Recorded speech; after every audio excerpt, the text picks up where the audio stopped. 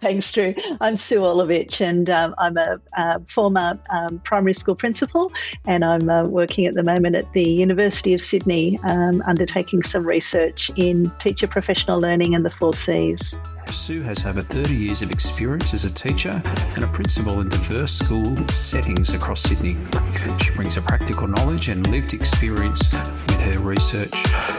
Sue is currently pursuing her PhD in teacher professional learning in the 4Cs. Sue is seeking to better understand how the practices enacted in the school setting lead to transform teacher practice and improve student learning. In addition to her research endeavours, Sue is also a qualified professional supervisor, holding a graduate certificate in professional supervision. Through her work as a supervisor, she guides colleagues in engaging with reflective practice, which creates a supportive space for them to analyse complex situations, explore their emotional responses, and tap into their own experiences. Sue recognises the value of personal experience and its influence on professional practice, helping practitioners develop a deeper awareness of how their experiences shape their work. Sue's passion for supervision and reflective practice stems from her genuine interest in learning and wellbeing practice of teachers and leaders within the educational setting. Welcome to our podcast today. Great to have you. Thanks, Drew. Great to be here. Fantastic. Sue, we're just going to talk today about reflective practice. Can you tell our listeners what reflective practice is about? Sure. So reflective practice is really an opportunity to have a professional conversation, really, with a colleague that has a particular structure to it, where the reflectee, so the reflectee is what I when I refer to the person who's reflecting, so the colleague who's reflecting, the reflectee brings along either a problem of practice, an issue, an idea, a challenge that they would like to explore during the time that we have together.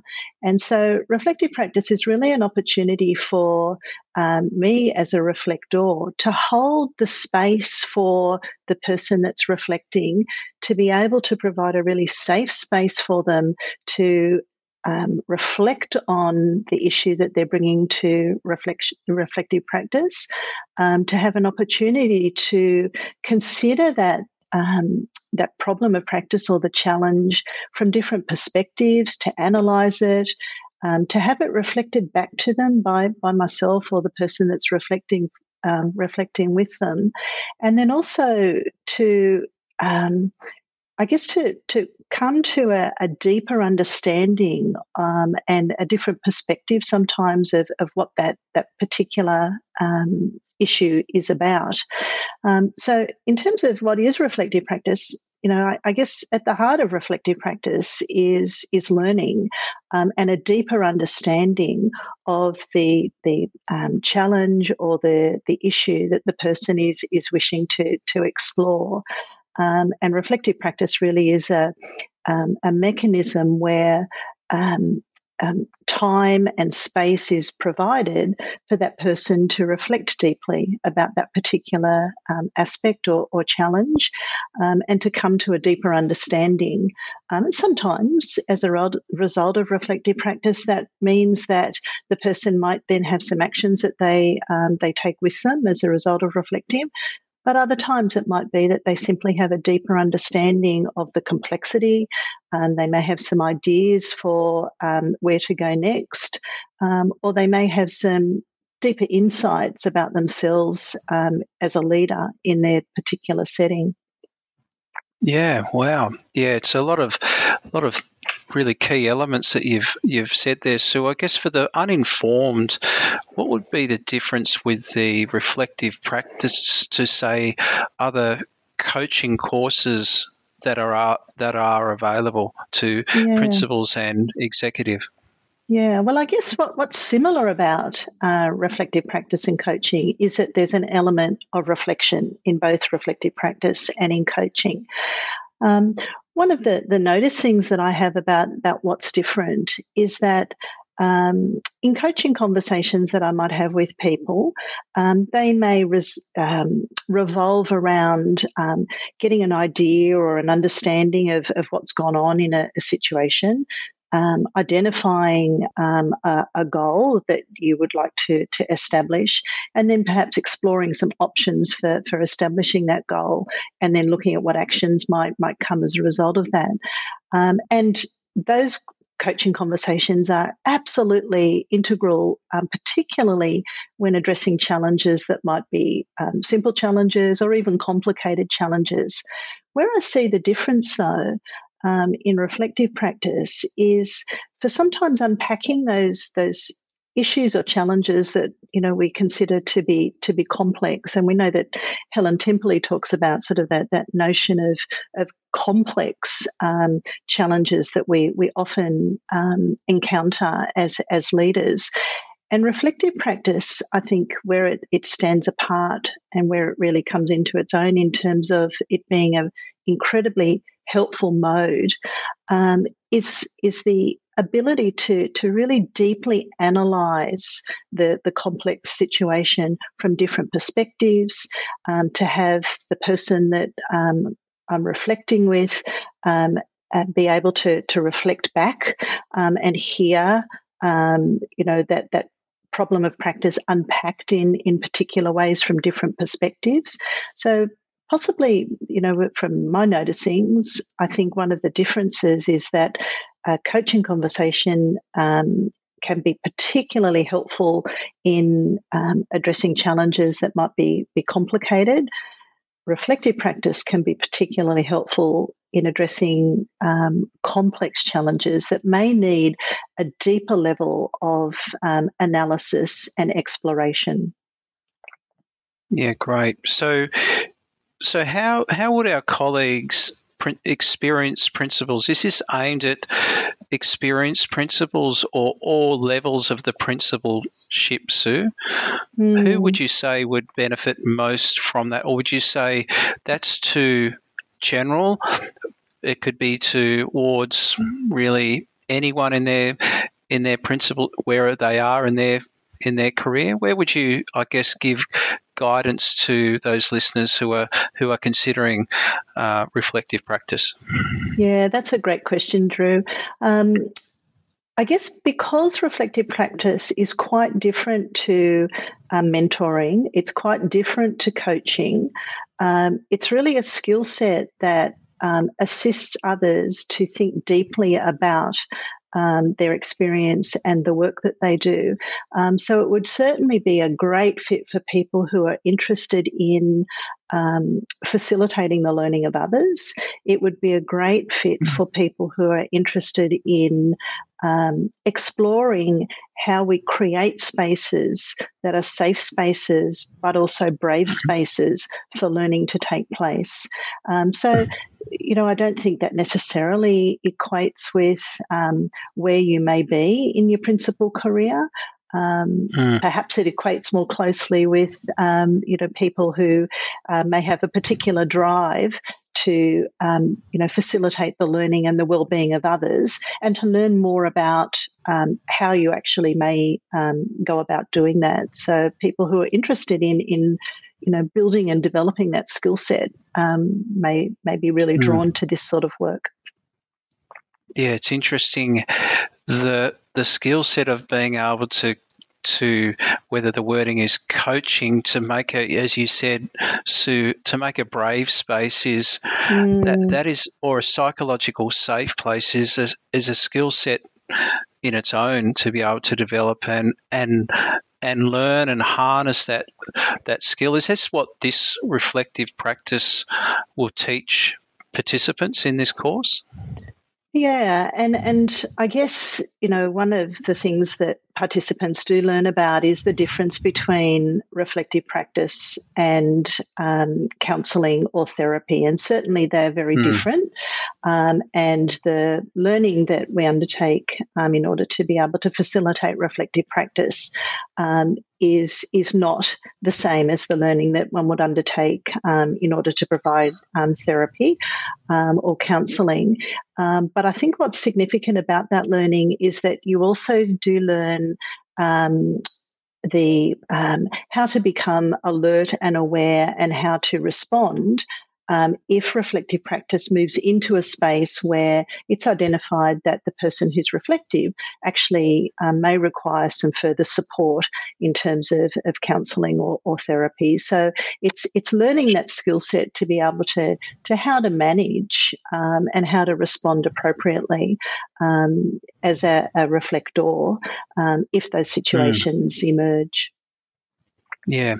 So in the New South Wales Primary Principals Association, Sue, we have 3 key values, and I'm not sure if you're aware of them, but they are principal wellbeing, they're lead learning, and school operations. Sue, where do you feel reflective practice would fit in our core values? Drew, I think it aligns really beautifully because one of the models that you actually learn about during reflective practice is an interactive model called Proctor's model, and there's a metaphor that's often used in this particular model of a 3-legged stool, and you can imagine, if you're sitting on a 3-legged stool and one of the legs is actually either wobbly or broken or it's too short, you're not going to have a comfortable seat on that stool because you're going to be out of balance. And reflective practice, you're able to align, that to those 3 values in the sense that sometimes when we're reflecting, the focus may be on restoration and be completely a restorative focus for the duration of the session, because that's what the reflector has brought to the session. Other times it might be that we sit completely in that learning space, so that educative space, that other leg of the stool, where depending on what the reflector has brought to the session, it may be completely appropriate that the focus is on the learning of the participant. But other times it may actually be about what Proctor talks about is this sort of managerial sort of aspect, which is this idea that what connections can I make with this issue that I'm dealing with and my work as a principal? How does that fit in with the requirements that and the realm that I sit within as a principal? So interesting that the 3 values of the PPA really align quite beautifully with the 3 aspects that whilst they're separate, they're also intertwined in the way that we engage in reflective practice. So I think they really align beautifully. Yeah, great. Sue, you've mentioned previously around some well-known researchers. Is there any research or an evidence that supports reflective practice and ongoing evidence as well to measure the impact of what this course could bring to participants? Yeah, so the reflective practice is used extensively in many of the helping professions. So, quite commonly we see reflective practice, or it's often called supervision, in the medical field. It's used in nursing, for example, extensively. It's used often in the area of psychology, often in people in social work. Professions that are require, a high degree of emotional intelligence, that are demanding in terms of aspects of well-being at times. And, when we think about the role that principals have in terms of being in a helping profession or being in a demanding profession like we are, I think it aligns well. So it's used already extensively as a practice that in those fields. It's also being used quite extensively in the UK system in school settings, and we often see that in terms of school leaders in an individual reflective practice, but we also see it in terms of group reflective practice, where leadership teams might actually engage in reflective practice around particular issues or challenges that they may deal with in their own settings. So we certainly see it in professions that have a very much a wellbeing focus, but also a learning focus as well. Yeah. So is it a steep learning curve, Sue, to become a reflective practitioner? Yeah, that's a great question. Yeah, a reflector, and a reflectee. Was it hard for you? Was it hard for you as a? I think about the learning that you've done. Was it a change of mindset, or what sparked your interest in this work? Yeah, look, I think as principals, we're very used to engaging in professional conversations with colleagues, with members of the community, with our staff, and so on. And you know what I think is interesting is that it just offers us a different frame and a different way of facilitating a professional conversation that is perhaps different to a conversation that we might have in a professional learning and development sense. And it provides a different scaffold or a different lens to explore complex and sometimes difficult issues. So, was it hard?